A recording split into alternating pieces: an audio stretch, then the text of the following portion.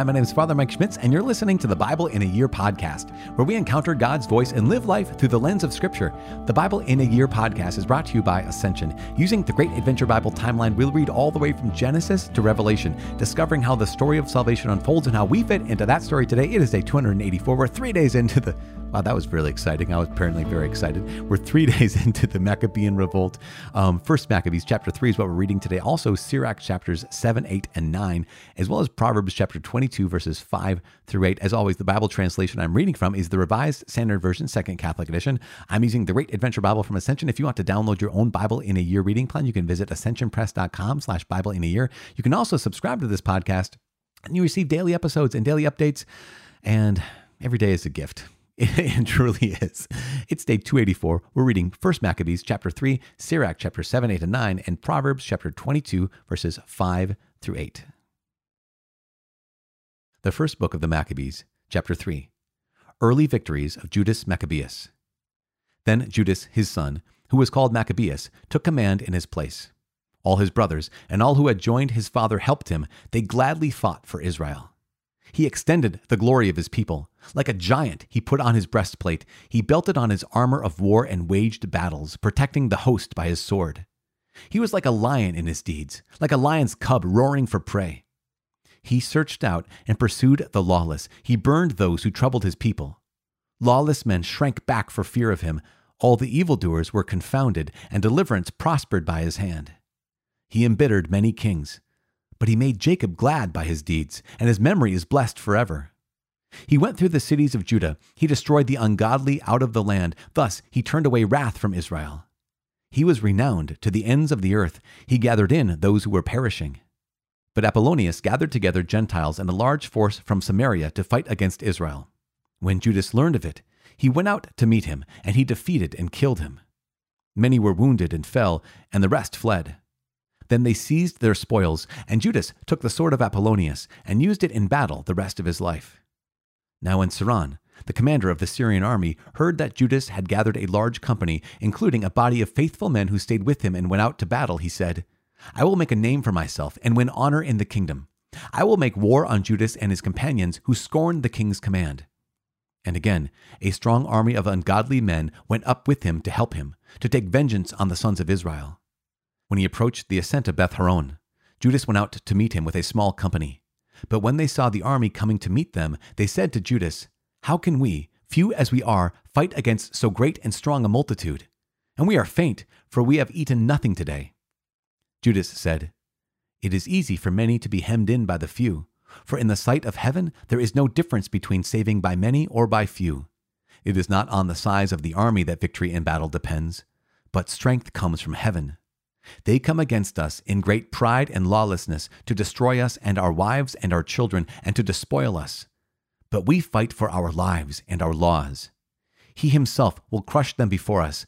As for you, do not be afraid of them." When he had finished speaking, he rushed suddenly against Saran and his army, and they were crushed before him. They pursued them down the descent of Beth Horon to the plain. 800 of them fell, and the rest fled into the land of the Philistines. Then Judas and his brothers began to be feared, and terror fell upon the Gentiles round about them. His fame reached the king, and the Gentiles talked of the battles of Judas. The policy of Antiochus. When King Antiochus heard these reports, he was greatly angered, and he sent and gathered all the forces of his kingdom, a very strong army. And he opened his coffers and gave a year's pay to his forces and ordered them to be ready for any need. Then he saw that the money in the treasury was exhausted, and that the revenues from the country were small because of the dissension and disaster which he had caused in the land by abolishing the laws that had existed from the earliest days. He feared that he might not have such funds as he had before for his expenses and for the gifts which he used to give more lavishly than preceding kings. He was greatly perplexed in mind and determined to go to Persia and collect the revenues from those regions and raise a large fund. He left Lysias, a distinguished man of royal lineage, in charge of the king's affairs from the river Euphrates to the borders of Egypt. Lysias was also to take care of Antiochus, his son, until he returned. And he turned over to Lysias half of his troops and the elephants, and gave him orders about all that he wanted done. As for the residents of Judea and Jerusalem, Lysias was to send a force against them to wipe out and destroy the strength of Israel and the remnant of Jerusalem. He was to banish the memory of them from the place, settle aliens in all their territory, and distribute their land. Then the king took the remaining half of his troops and departed from Antioch, his capital, in the 147th year. He crossed the Euphrates River and went through the upper provinces. Preparations for battle. Lysias chose Ptolemy, the son of Dorymenes, and Nicanor, and Gorgias, mighty men among the friends of the king, and sent with them 40,000 infantry and 7,000 cavalry to go into the land of Judah and destroy it, as the king had commanded. So they departed with their entire force, and when they arrived, they encamped near Emmaus in the plain. When the traders of the region heard what was said of them, they took silver and gold in immense amounts and shackles and went to the camp to get the sons of Israel for slaves. And forces from Syria and the land of the Philistines joined with them. Now, Judas and his brothers saw that misfortunes had increased and that forces were encamped in their territory. They also learned what the king had commanded to do to the people to cause their final destruction, but they said to one another, "Let us repair the destruction of our people and fight for our people and the sanctuary." And the congregation assembled to be ready for battle and to pray and ask for mercy and compassion.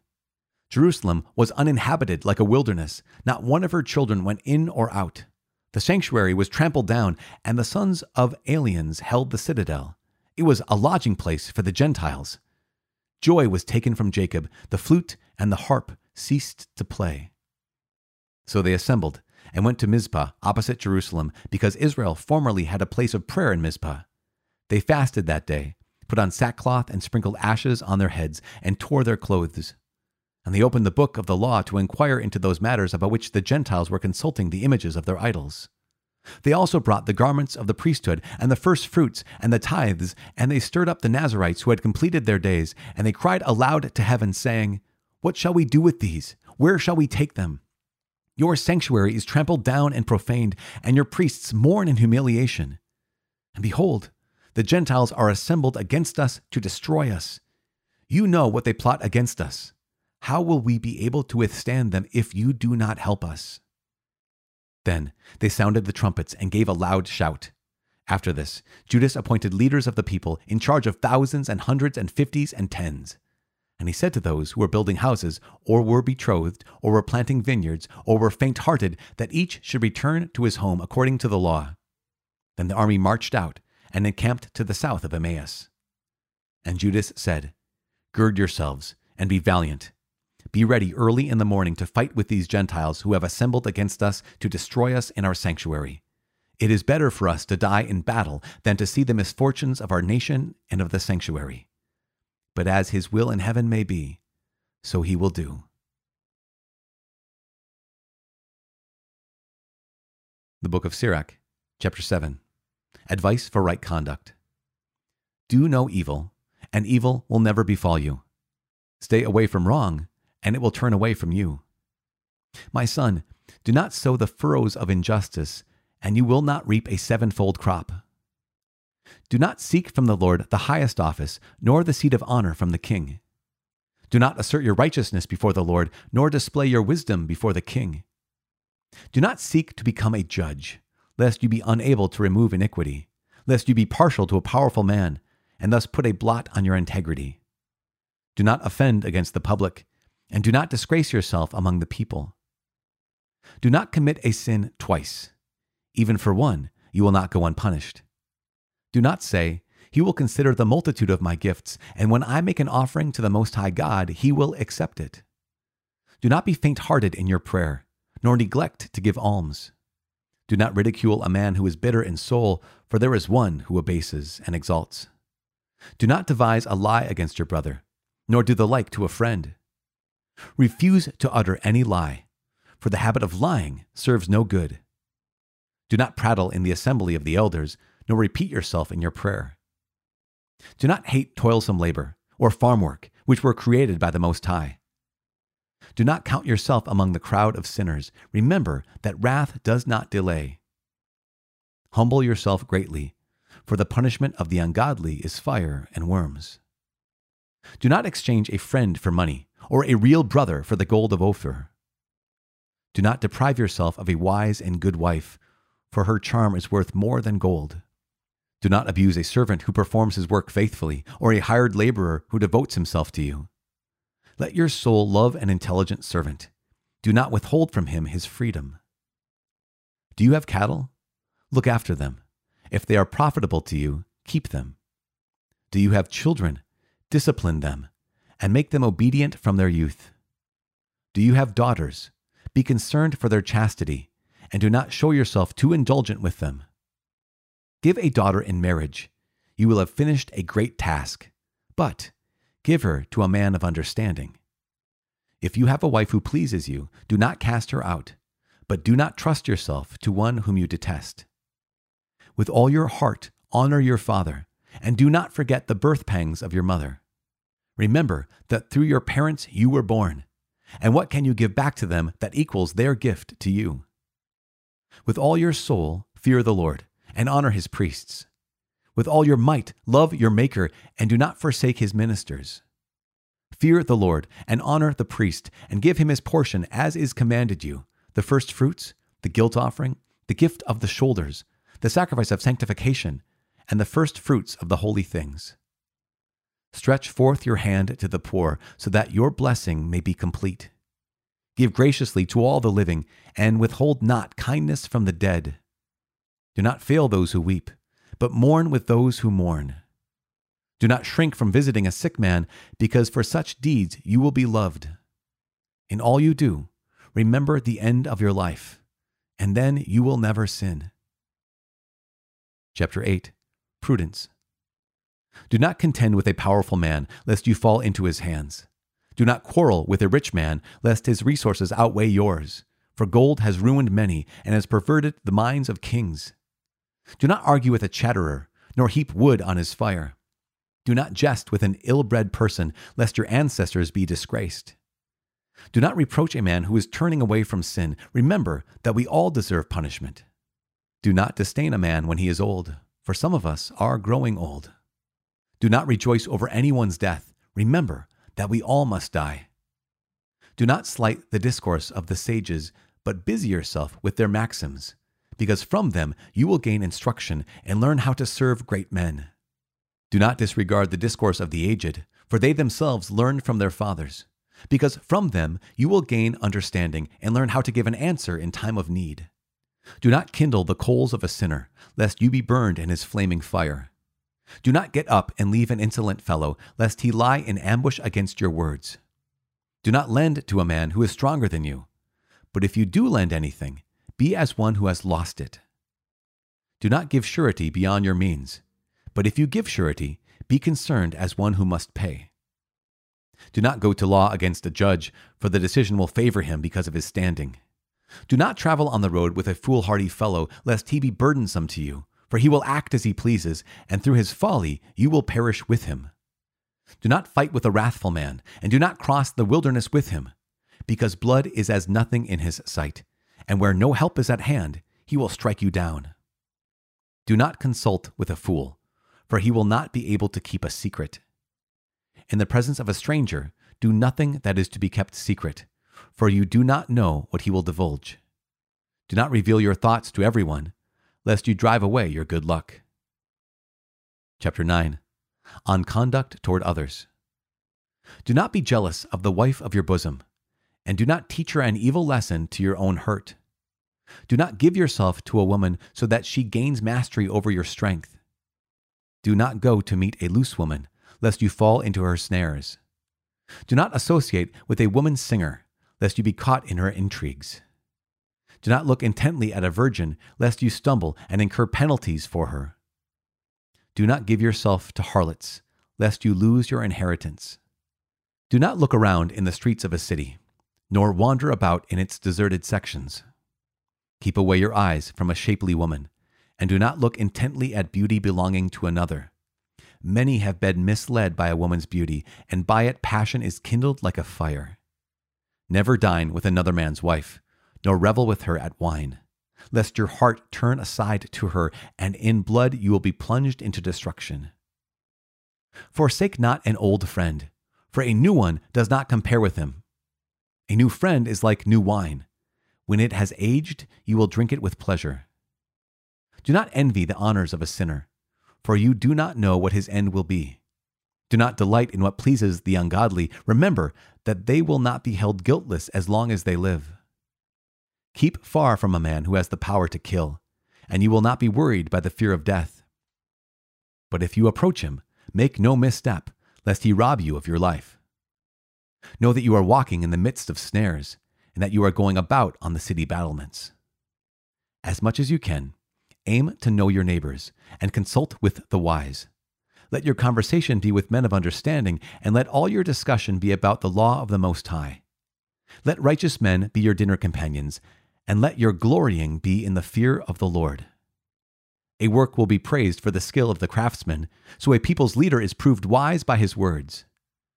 A babbler is feared in his city, and the man who is reckless in speech will be hated. The book of Proverbs, chapter 22, verses 5 through 8. Thorns and snares are in the way of the perverse. He who guards himself will keep far from them. Train up a child in the way he should go, and when he is old, he will not depart from it. The rich rules over the poor, and the borrower is the slave of the lender.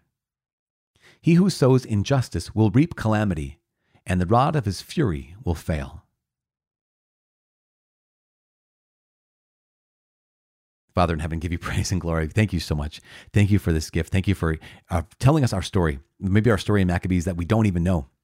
And also thank you for giving us your wisdom that we can meditate on your law day and night. We can meditate on your wisdom at all times, and we can grow in wisdom with the wise. We thank you and praise you. In Jesus' name we pray. Amen. In the name of the Father and of the Son and of the Holy Spirit. Amen. So, gosh, there's a couple different verses. Chapter 22 of Proverbs, we just heard it just a second ago.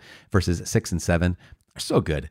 Train up a child in the way he should go, and when he is old, he will not depart from it. Now, we obviously know that that's not a guarantee, but we also know that there's something really, really good about, and something necessary, something actually required to train children in the way of righteousness. Now, obviously, anyone can turn away from righteousness. Every one of us can turn away from the Lord to sin. But there's something so good about like laying a foundation. In fact, it seems like in many ways, I'm obviously recording this in America, United States of America, our country, the foundation of a lot of the laws and the worldview of the United States is based off of the book that we're reading for the last 284 days. So there's goodness there, the foundation. And, people in the country can either live up to that foundation and build further on it, or we can abandon it. And so it's kind of like, the way our country goes, the way our families go, the way ourselves can go. We might have been raised in church. We might have rejected what we were raised in. And yet here we are now. There's something really powerful. And we might not have been raised in church. And this might be the first time we're really hearing the foundations of the way a person could live a life that is wise and it gives God glory. I don't know if that makes any sense. It made sense to me when I was thinking about it before I said it into the microphone, for crying out loud. But also, verse 7 of Proverbs 22, the rich rules over the poor, and the borrower is the slave of the lender. I heard my friend Dave Ramsey. I say my friend, I've never met him before, but I have listened to a lot of things he said. The borrower is the slave of the lender. And he points out this proverb of chapter 22 many, many times when he talks about just, debt and how painful and how devastating debt can be, because the borrower is the slave of the lender. And that's why it's so deadly to get into debt like this. Of course, so many people seem like they have no choice. But here is this book of Proverbs that gives us this wisdom that says, okay, if you do that, it's very dangerous. Obviously, we know that already, but maybe if we read Proverbs 22, we would have known that beforehand. Again, anyways, gosh, so interesting to try to take these maxims of the book of Proverbs or even of the book of Sirach and apply them universally, because someone could say, well, I needed to do this, or I needed to do that, or you can raise your child in the way of righteousness and they don't follow the way of righteousness. We know that it's not a hard and fast rule. It's not always a one-to-one situation, but we also know that, yeah, that seems true though. That is wisdom. That is a wise thing. Now, moving on to 1 Maccabees chapter 3, we have Judas Maccabeus, right? Judas the Hammer. And he is doing well. He is fighting for the freedom of the people of Israel. And word gets around that Judas Maccabeus is kind of the dude. And so Antiochus, right? Remember him from earlier on in the first chapter? He sends Lysias, a distinguished man in charge of the king's affairs, to go to battle with thousands of troops against this small force of Judas Maccabeus and Jewish soldiers. And what happens is Just like every other story, when the people of Israel fast and pray and humble themselves before the Lord and realize that it's not their own power, it's not their own might, but it's the might of the Lord, it's the power of God himself, they have victory. And they have victory in this moment, and it is a great moment of victory. In fact, what's going to happen the next couple of days, next couple of chapters, we're going to find even more of trusting in the Lord results in this victory. Obviously, once again, we know that is not always the case. In fact, sometimes the Lord allows us to call upon his name and allows us to fall into exile, right? To be defeated and brought into a place of captivity so that he can teach us, so that he can correct us, so that he can join our sufferings to his. So there's a promise there. But in the story of First Maccabees, God blesses them. He blesses their rebellion, the revolt against the Greeks. And then we have the book of Sirach, and gosh, so many things. For example, in chapter 7, again, advice for right conduct. There are so many wise things. For example, do not hate toilsome labor or farm work, which were created by the Most High. We've talked about this so many times, all the way back to the first chapters of Genesis, where we recognize the goodness of work. Even the last couple of days, we talked about the goodness of work. And here is Sirach saying, do not hate toilsome labor or farm work, for they were created by the Most High. And it goes on to say, humble yourself greatly. How about this? Do not exchange a friend for money. Later on, what does it say? It says, do not exchange an old friend for a new one. There's a song, it's called Old Friends. And one of the lines is, you can't make old friends. You can only make new friends. So you got to hold on to those old friends. I just even think, here is don't deprive yourself of a wise and good wife. Do not abuse a servant who performs faithfully, or a hired laborer who devotes himself to you. Let your soul love an intelligent servant, and do not withhold from him his freedom. Remember, we talked about this when it came to the laws of Israel, is that this indentured servitude is not real slavery in terms of like a whole lifetime or whole, that's demeaning and takes away someone's dignity. But it's that indentured servitude that if there's someone they've done good work, then do not withhold from him his freedom. But this next section is just so good. Do you have cattle? Look after them. Do you have children? Discipline them. Do you have daughters? Be concerned for their chastity. Give that daughter. In marriage, you fulfilled a great task, but give her to a man of understanding. If you have a wife, do not cast her out. With all your heart, honor your father. Do not forget the birth pangs of your mother. That there's these domains of relationship in our lives, right? Cattle, children, daughters, parents, wives, these domains of responsibility in our relationships. And there's something so powerful about realizing, okay, I have to honor these relationships, and I have to honor those people that God has blessed me with. Again, everything from the cattle to the people I work with to my family members, young and old. Last one, in chapter 9, we have this whole section on basically guarding one's soul when it comes to lust. The author says, he's talking to his son, right? So he's going to make it very clear that he's a father speaking to his son, not just a father speaking to his daughter. But speaking to his son, he says, do not go to meet a loose woman. Do not associate yourself with a woman singer. And a woman, not this women who sing, because there are a lot of great women who sing, but that kind of person. It was a technical kind of a situation, right? Do not look intently at a virgin. Do not give yourself to harlots. This is good. Do not look around in the streets of a city, nor wander about in its deserted sections. And you can even picture a person wandering about in I guess you'd say, the seedy part of town. It's like you're not going to find anything there but trouble. Turn your eyes away from a shapely woman. Do not look intently at beauty belonging to another. Never dine with another man's wife, nor revel with her at wine, lest your heart turn aside to her, and in blood you be plunged into destruction. There's this piece, I don't want to overemphasize or to beat a dead horse here, but this is so wise. I mean, there's so many people that I talk to in the course of a week. Gosh.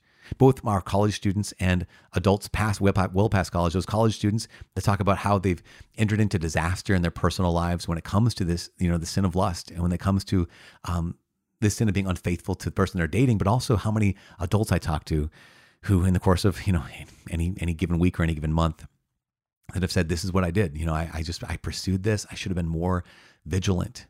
Again, the idea of wandering about a city, in deserted sections of the city, and thinking that I can escape from there unscathed. It's like, bro, what are you looking for? What are you looking for there? And we can say the same thing about don't look in deserted sections of the internet, or don't look in deserted sections of what's on TV.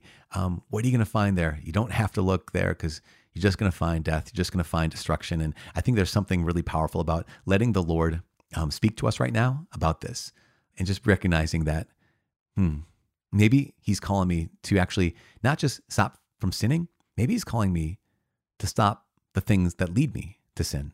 Those things are called near occasions of sin. I already said last thing, but it's so good. Gosh, you guys, read this with your eyes as well as with your ears. Forsake not an old friend, for a new one does not compare with him. I know we already said that was a big one, but it's worth saying again. Yeah, just forsake not an old friend, for a new one does not compare with him. And yeah, there's so many more. So many more things of wisdom. So, oh gosh, the Lord has filled us today with wisdom, and we just need to reflect on these. I need to reflect on these, all of these things, the ones I've said and the ones I haven't pointed out yet. I need to go back and just pray with them and sit with them and write them in my insight journal. Like, what do I want to hold on to? What are the insights in this insight journal that I want to capture and never, ever forget? I want to live these out.